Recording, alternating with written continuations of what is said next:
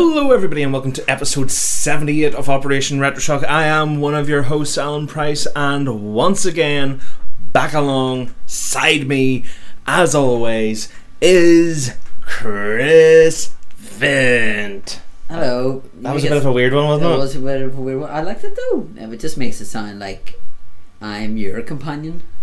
Companionings. For want of a better word. But I would like to don the accolade of being Jamie from the Second Doctor. what? So you wear skirt? I wear a kilt. Skirt. Oh well, whatever.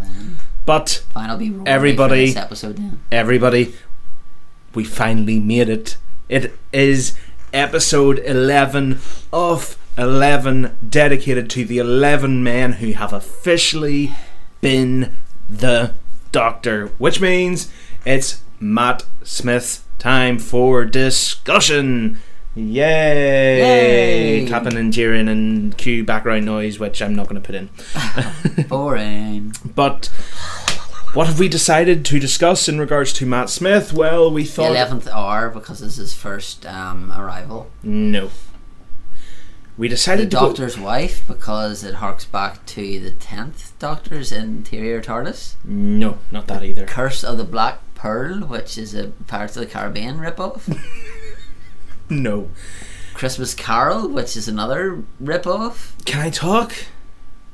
The Lion, the Witch and the Wardrobe with Bill Bailey. For 30 seconds. It was terrible. Can I go now? You go now. Can I go now? Yeah, You're 100% sure? I'm 100% sure. I'm testing you. Okay. This is general knowledge. No, this isn't Mastermind or anything like that. Alright. But I'll be out of it. the episode that we decided to discuss is the last episode, which is The Name of the Doctor. We thought... John Smith. No. We thought it only logical... Please calm yourself, dear. We thought it only logical to do this episode.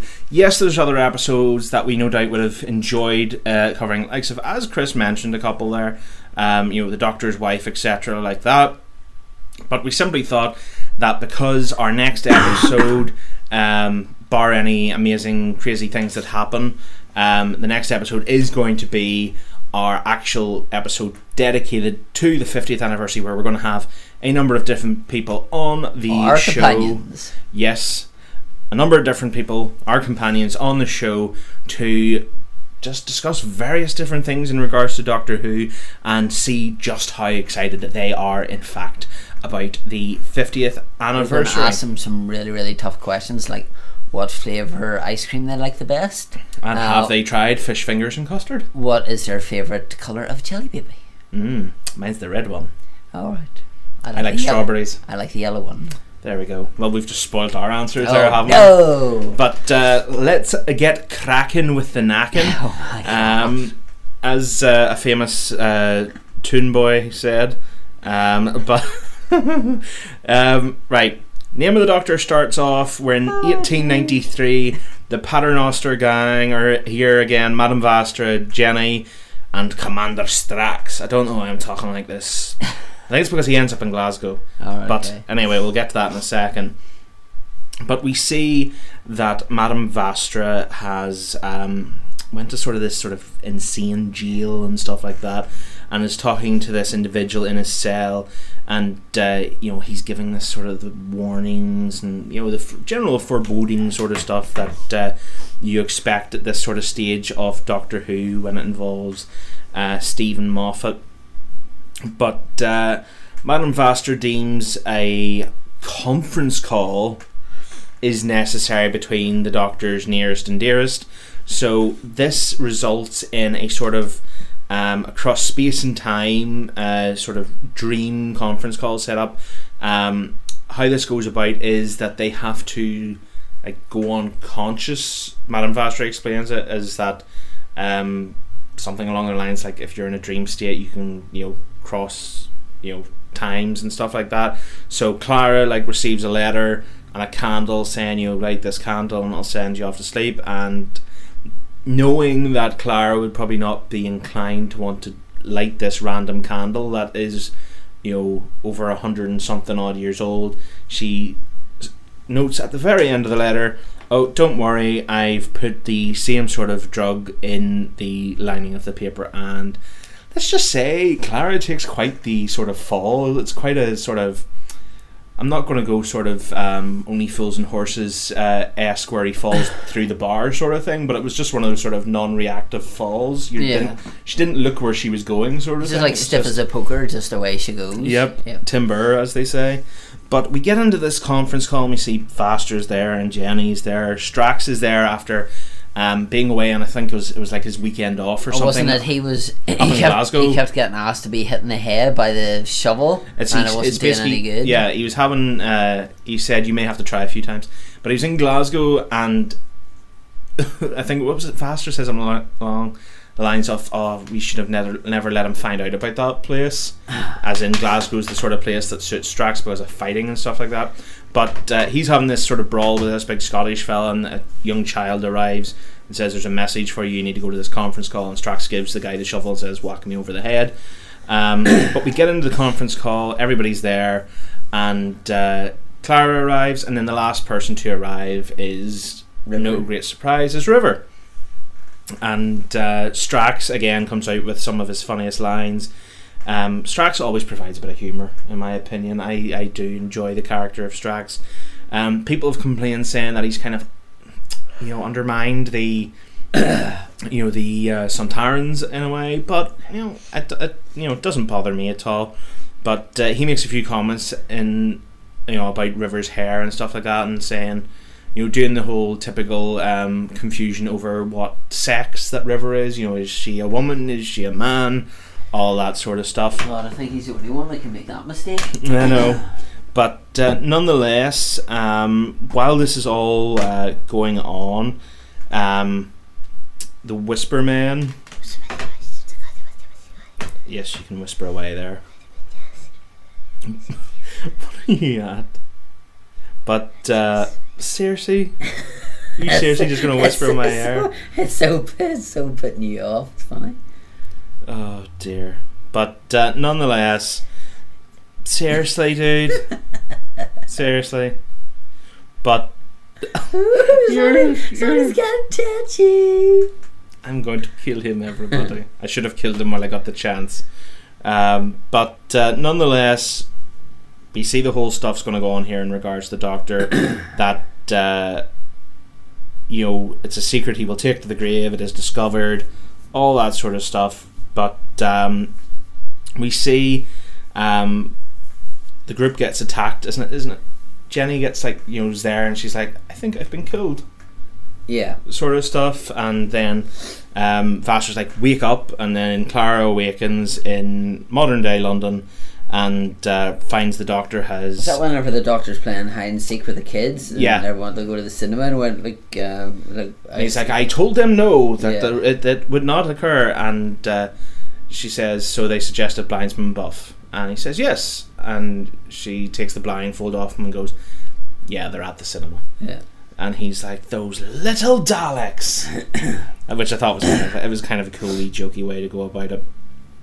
But I thought this, just the wee bit after that scene where the Doctor kind of senses something's up with Clara, that she has something to tell him, and she's like, "I'll get the kettle on," and the Doctor sits down. And this, for me, is a really sort of defining scene here in our final run-in as Matt Smith as the Doctor, because the Doctor completely and truly breaks down here. He completely goes emotional, and because we've had it built up that Trenzalore is the fall of the 11th. He's like, you're sure it was Trenzalore and stuff like that. So the Doctor and Clara eventually they go to the TARDIS, and he tries to take it to Trenzalore, but as has kind of been built up as well with the fact that the TARDIS is almost as in control of where the Doctor goes as the Doctor, as in what was the saying, he mightn't always go where he wants to, but the TARDIS will take him where he needs to be. Yeah, because in the Doctor's Wife it says like, you never let me go where I want to go, but I always take you where you need to go. Yes, exactly. We see the TARDIS kind of resists him, and we see when he opens the front doors of the TARDIS that the TARDIS has stopped them, like in kind of orbit above the planet, and he, uses the sonic screwdriver for one of its many different amazing uses that it now has in comparison to the past. And basically, I think he turns off the anti-grav or something like that, which causes the TARDIS to plummet to the planet's surface and crash land effectively. And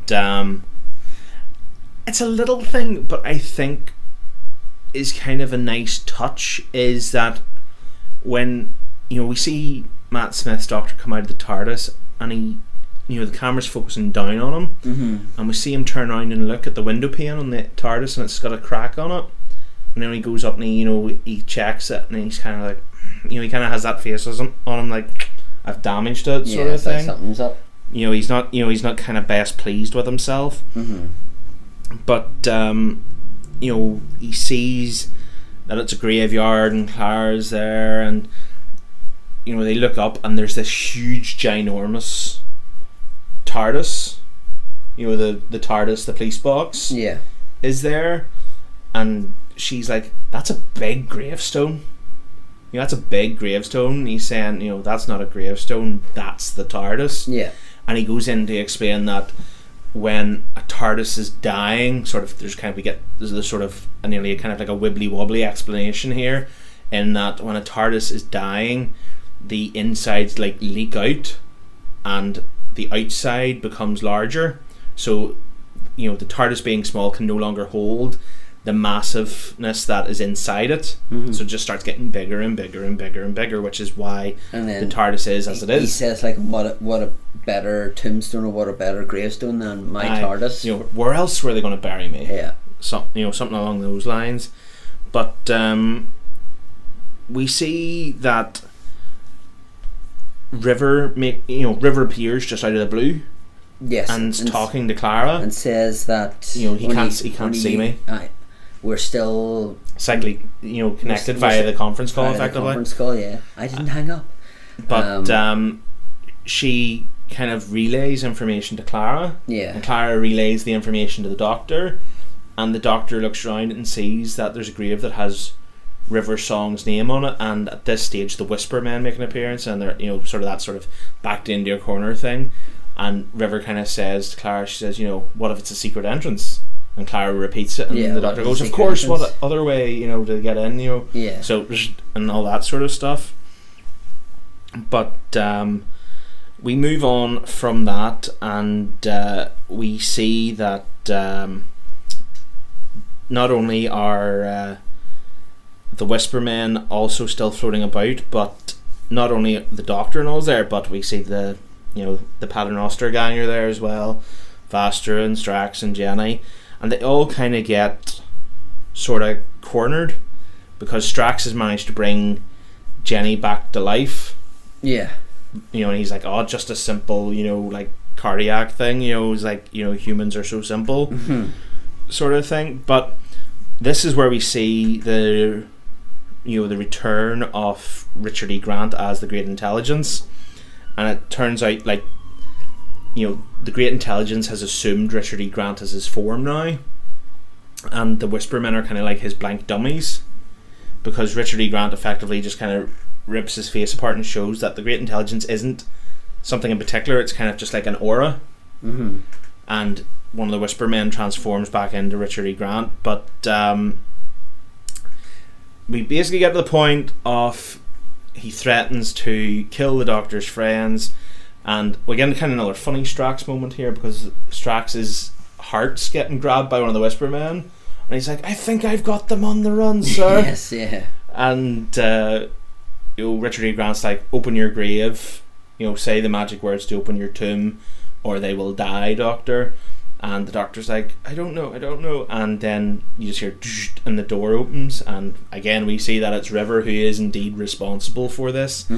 And it's a case of it is the name of the Doctor, and that was your tease, because the only person that we know at this moment in time that knows the Doctor's name is in fact River. Yep. So what were you thinking of the episode sort of up until this point? Was it doing anything for you? Was there anything else that you were wanting to see at this point?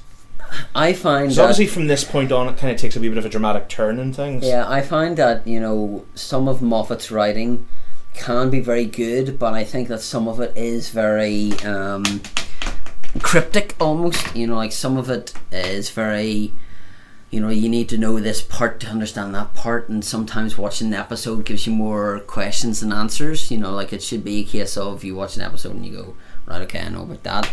Whereas leading up to this, you're kind of like, right, well, she says the name, but if she's mentally linked to Clara, then does Clara not know the Doctor's name? If she said it, will she not have heard that then, because they're both linked? That's maybe something to look into if you're looking into it a bit in depth, but I can see your point in regards to that.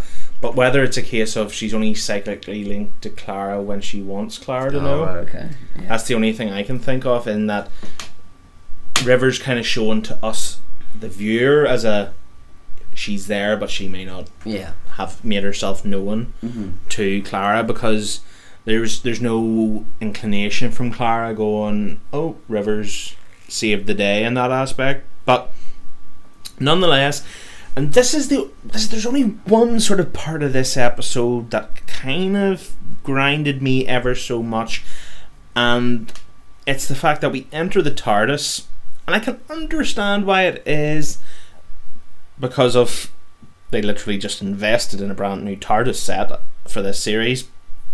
But this is meant to be where the Doctor's tomb is. This is meant to be where his final resting place is.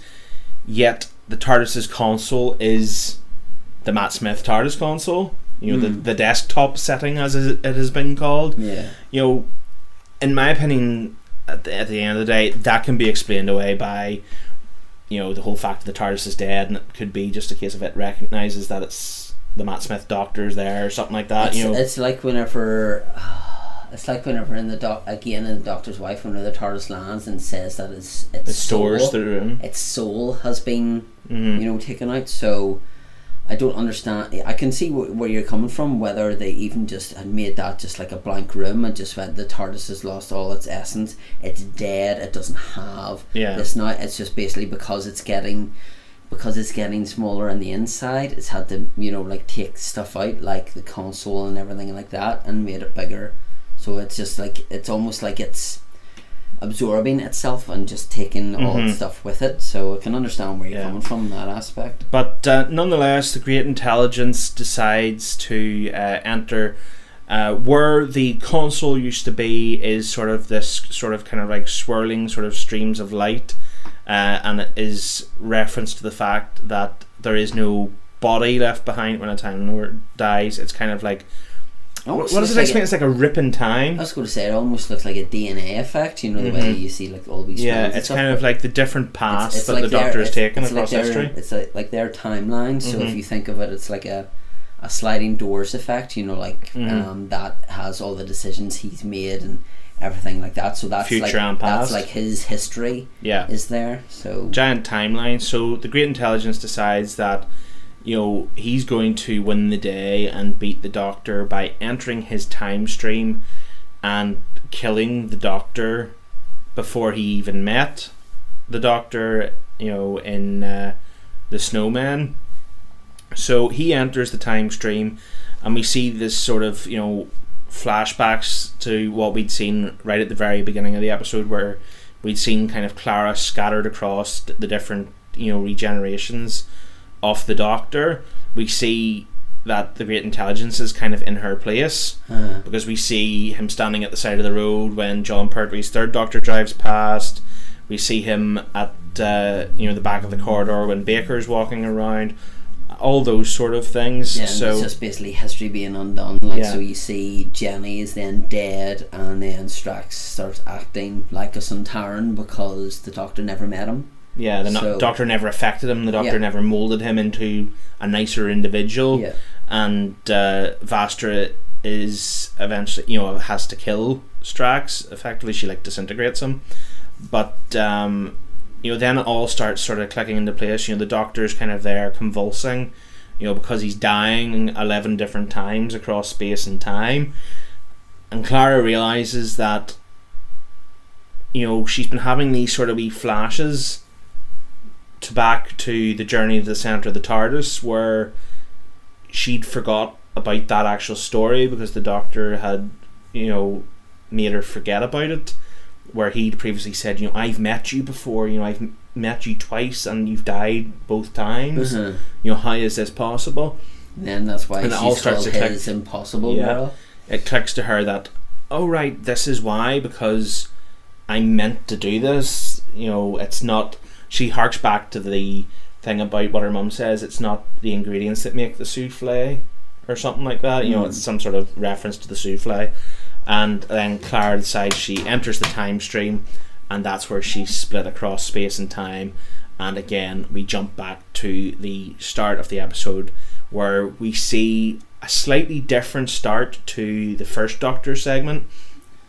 In the first Doctor segment at the start of the episode, we just saw him entering the TARDIS and Clara being there. Yeah. But in this sort of slightly different version, we see her say, oh no, Doctor, you don't want to take that TARDIS, you want to take this one, it's much better. It's much more fun. Was it like the circuit's off or something like that? But you have much more fun with it. So I thought that was a nice touch in the sense of it, like Clara's effectively responsible for the Doctor and the TARDIS being the kind of partnership that they are. And we see she's once again across all the different the regenerations, and the Doctor kind of springs back into life. We have this sort of wee touching moment between him and River where he says, I've always seen you, always known you've been there. That sort of stuff, because she goes to like slap him at one point and he catches her arm. Yeah. How did you do that? That's not possible, yada yada yada. But you get the kind of wee bit of a funny moment where he kisses her, but it gets explained that it would just look like him kissing thin air. Yes. Yeah. And you kind of see the shot of the Paternoster guy going, kind of looking around like, what's going on here? Yeah. But we kind of see is it me, or does this seem to hint that this is River from her very end? Like, this almost seems to be like River from her flipping self being stored in the library, because it seems like she's kind of acting like, because she says something like, he says there's a first time. Say it like you're not coming back. She said, because does he not say to her or something? Does he not say to her that there's a first time for everything, and then she goes, and a last time? Oh no, that's whenever he takes her back to prison, and then she kisses him, and then that's the first time they've kissed. But it is something along the lines of, she says something very touching, as in, she says, if you ever really loved me, say it like you're coming back, or something like that. Something along those lines. Don't pull me for it exactly. But then the Doctor jumps into his own time stream, which of course we all know that's going to cause a bit of issues. But we see that Clara's kind of landed in this sort of like no man's land, sort of say, and she's on the ground, she's kind of shaking up, where am I don't know where I am. And we see all these cleverly done echoes of the Doctor running past her. We see Eccleston, we see Baker, we see Davis, and we see Hartnell. They're all there, and she's like, I can see you, all of you, 11 faces, the Doctor, and she doesn't know where she's going, and the Doctor's like, you're my impossible girl. He keeps stressing the impossible girl point. You've saved me, now let me save you. For once, let me save you. And you see her leaf and that sort of stuff, and we get the shot and we see Matt Smith there, and he's like, come this way, Clara, come this way, and he grabs her. And then this is where we get the awesome dramatic moment at the end of the episode, which sets everything up for this 50th anniversary. We see both Clara and the Doctor staring past the camera at something that we cannot see at this moment in time, and she's like, Who's that? I haven't seen that one. I haven't seen that's that one. Nothing. That's nothing. Come on, we need to get out of he here. tries to brush it off. Yeah, it's almost a case of you don't need to know about that. Yeah. I don't want to tell you about it. Either. It's like that's the secret. Mm-hmm. This is, it's the Doctor, but it isn't. It's not. It's him, but it's not him. And we hear, a very short but brilliant speech from, as is revealed, John Hurt. That what I did, I did without choice, and in the name of peace, and that sort of stuff. And the Doctor, Matt Smith, comes back with saying, yes, you did that, but not in the name of the Doctor. Yeah. Which is a case of you stepped over a boundary, which points us in the direction of this is going to be some sort of incarnation of his from the Time War. And that's where our episode ends with, introducing John Hurt as the Doctor. So it has officially been written into the mythology of Doctor Who that John Hurt is in some shape or form an incarnation of the Doctor. But whatever he did, he didn't do in the name of the Doctor. Yes, so he is not referred to as the Doctor. But recently, Stephen Moffat, being Stephen Moffat, whether you take it with a pinch of salt or not, has came out and said that it is in no way an 8.5 Doctor. Alright, okay. But Moffat has said this a million different times about things. Yeah. He said, "Oh no, that's not the case," and then we've been completely curveballed, or it has in fact been that. Yeah. So the only thing I can think of possibly, if it's not an 8.5 Doctor, is that it is in fact an older 8th Doctor, which would point to us never seeing McGann again back as the 8th Doctor, because what Moffat said in that interview was that this isn't a Doctor that is a fresh-faced Doctor that we saw with the likes of Tennant and Matt Smith. He says, this is a Doctor that's been around a long, long time. I think that what he means by that is that he just looks very worn. Like he's not. The outfit isn't fresh; it's tattered and stuff like that. Out of all of them, he would look the more battle scarred. Yes, exactly. Out of all of them, So, but we shall no doubt find out in the 50th anniversary, which will be fantastic, and I can't wait to see the likes of John Hurt acting alongside David Tennant and such. It's just going to be brilliant. But what did you think of this episode as a whole? Do you think it's one of Moffat's better episodes from when he's been in control of the show? We're going to exclude the likes of stuff he wrote Blink when it was RTD's show and stuff. I think it's certainly one to tee up and gather interest, because you're talking from when this aired to November 23rd, you're talking a big long timeline there. From just seeing the words introducing John Hurt as the Doctor, and then everyone just going, oh my, yes, what is this? And then just the amount of speculation. So I think that's a good cliffhanger, so for the 50th, and it'd be interesting to see if anything in the 50th will then cross over to the Christmas, because that's obviously Smith's last. So whether Hurt says something to Tennant, like like your story has your story's already ended, but yours will end soon. And it'll happen at like a tease or something. Like that. Like of how it'd be an interesting twist if, for example, the 50th solves the regeneration thing. Yeah, it could do. That John Hurt. That the 50th solves the regeneration issue, and that John Hurt is some sort of reaction to the Doctor solving this issue, as in he's a form that's came about of it. He's kind of like an outcast that's come about of it, or something like that. That could be an interesting trick. Or he could end up being, because the regeneration limit gets solved, like the 200th Doctor incarnation or something, which will never get to experience or get to reach.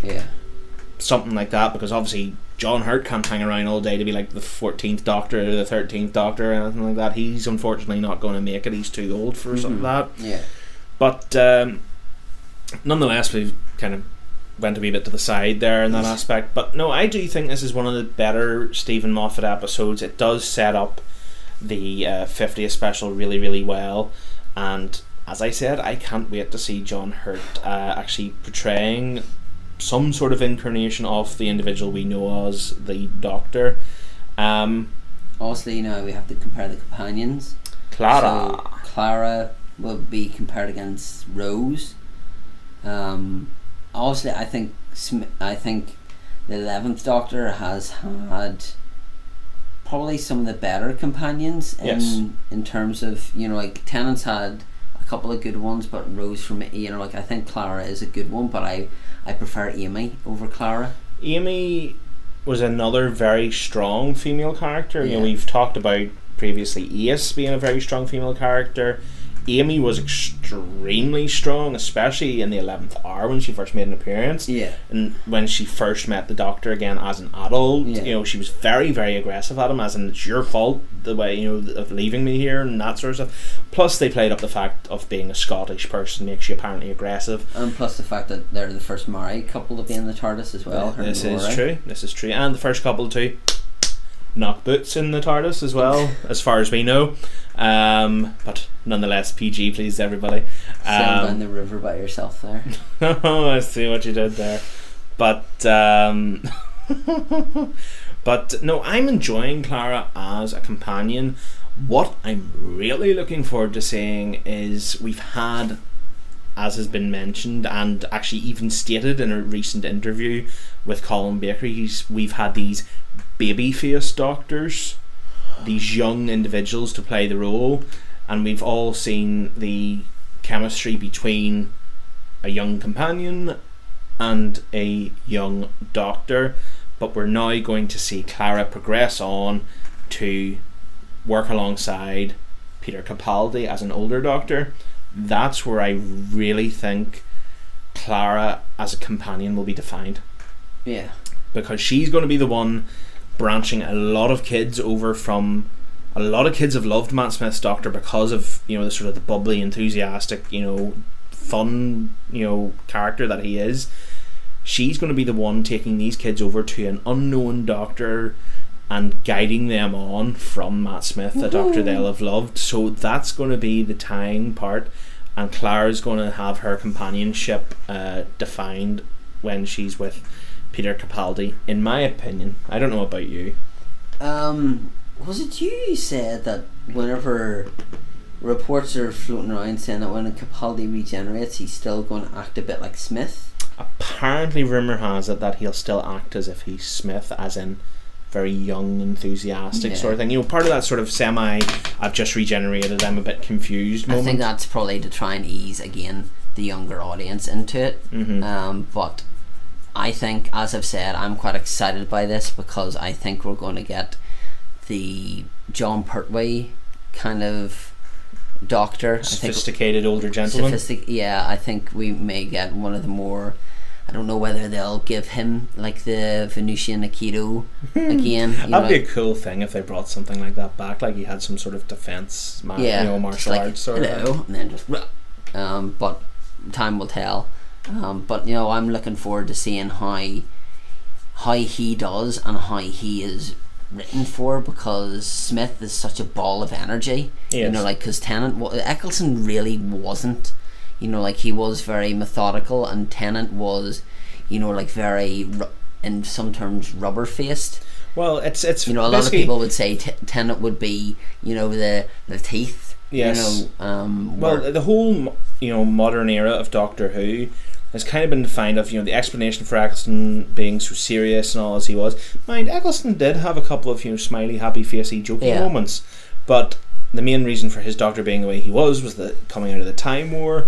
Then we got to Tennant, and Tennant was who he was as a result of Rose helping him as the 9th Doctor, becoming a bit more open and funny and stuff. And then we get to Matt Smith, who's almost a stage on from Tennant in the jokey, crazy happiness, because at the end of Tennant's era as the Doctor, he'd become almost very, very serious. Yeah. He'd been very, he'd changed a lot as a Doctor towards the end. I heard it somewhere, or I read it somewhere, to do with, say, Sylvester McCoy, whenever he first starts, he's trying all on the outfits, where Smith kind of tastes the food to see what suits him. You know, like I love an apple. I hate apples. And then you have the baked beans, and then you have the bacon, and then you have the fish fingers and custard. So it's just seeing what goes together. So that's kind of his way of, instead of trying on the outfits, of seeing what kind of character he is. You know, exactly. But again, the question comes about, excluding your dislike of, a lot of Moffat stuff, where would you rate Moffat? I have Moffat on the brain now. Matt Smith, in terms of his fellow doctors. Would you put him sort of, on your personal opinion, on the sort of level of a Sylvester McCoy sort of? Oh no, he's better. Middle? No, he's better Upper? than that. He's Upper middle, upper echelon. But so you would maybe go somewhere along the lines of like John Pertwee, David Tennant. Then below that would be the likes of the Peter Davison-esque ones. He'd probably be in and the then top. just below there sort of I thing. find that with Smith stuff, because some of the storylines are very convoluted, they are very, like you need to pay attention to every intricate detail. Look at me saying convoluted and intricate in the same bloody sentence. I'm just making a point with these fancy words. I'm going all weird. But you have to pay attention to the storyline. And as I've said before, like in the good old days, like it was a case of here's 5 episodes, boom, it's straightforward. Whereas the case of here's this episode which links into the episode 3 down the line, which then in turn links into episode 5, which links into episode 2 and it's like episode 4, and then it's a case of, spoiler alert, that Melody Pond is actually River Song, and it's a case of what? But I find that his stuff is probably one of the ones that you have to rewatch the most. Like I find his first season is very good, and then towards I enjoyed like the some of the episodes in the latter season, but some of the stuff like I will either have not have watched because I was just getting very. A lot of the arc stuff you weren't a big fan of. Yeah, like I mean, I'll admit that in season 7, the one to do with the dinosaurs, I enjoyed because it was just. And it's not one that I'll even admit beforehand when I saw the title for it, I was like, this could be even one that I'm not going to enjoy. It just sounded like this is going to be really just not good, and it did turn out to be a fantastic because episode. It was a standalone episode. It didn't need to. If you look at the majority of Tennant stuff and the majority of Eccleston stuff, there will be slight little links, like, oh doctor, he will knock 4 times, and then that carries over to the next one, right? So that the doctor's going to die and regenerate whenever somebody knocks 4 times. So you're kind of thinking about that, but it's not a case of you have to think about Rory and Amy, and then this happening, that I know, this perfect happening. example, right? Yeah, I've got the perfect thing for you. You're saying about the whole knock 4 times thing. That's simple enough. Someone will knock 4 times, and that'll lead into Tennant's doctor, having to regenerate eventually. We got the tease with the master banging on the drum 4 times, and that's like, oh, that's it. And then, in fact, that was a curveball. Turned out to be Wilf. Whereas, in terms of Moffat style of plot and linking, we had, when there was the stuff going on with the Silent and all, you had the fact that it linked back to the episode where Amy was blind and there was the angels and she was talking and you heard the doctor talking to her, but in fact that was the doctor going back through the crack in time. Yes. It wasn't in fact that current doctor. Yeah. So when you were originally watching that episode, you had not a clue that this was a different doctor. So that's completely different style. It's a lot deeper and more complicated as Stephen Moffat. So yes, you're exactly right in that aspect. But nonetheless, I would actually rate Matt Smith quite highly as a doctor. He has grown on me more as time has gone by. I remember watching him the first few times and going, I'm really not going to enjoy this. But then, a few of his performances as time went on really, really captured me and I really enjoyed. Even though Christmas Carol was an obvious bit of a rip-off in terms of the grand scheme of things, it's still an episode that I actually really, really enjoy, and not just for the easy on the eyes Catherine Jenkins, even though that is a positive. But no, I think Matt Smith will be remembered fondly by a lot of Doctor Who fans, and it will be quite interesting. I think it's a very different generation of Doctor Who fans seeing Matt Smith leave than who saw Tennant leave. I think they've grown up. It's a case of grown up 5 years. But that's what I'm saying. It's a new generation in the sense of there'll be a lot of younger kids that came in with Smith, and then there's still the likes of everybody else that would be older that was with Tennant. Yeah. So there's going to be a whole group of new young kids experiencing their first regeneration. So it's going to be interesting to see how everybody else reacts to it. But I think a lot of us older people, as no doubt you'll have picked up, are extremely excited for Peter Capaldi to make his appearance. I just wonder if Peter Capaldi will be able to live up to it.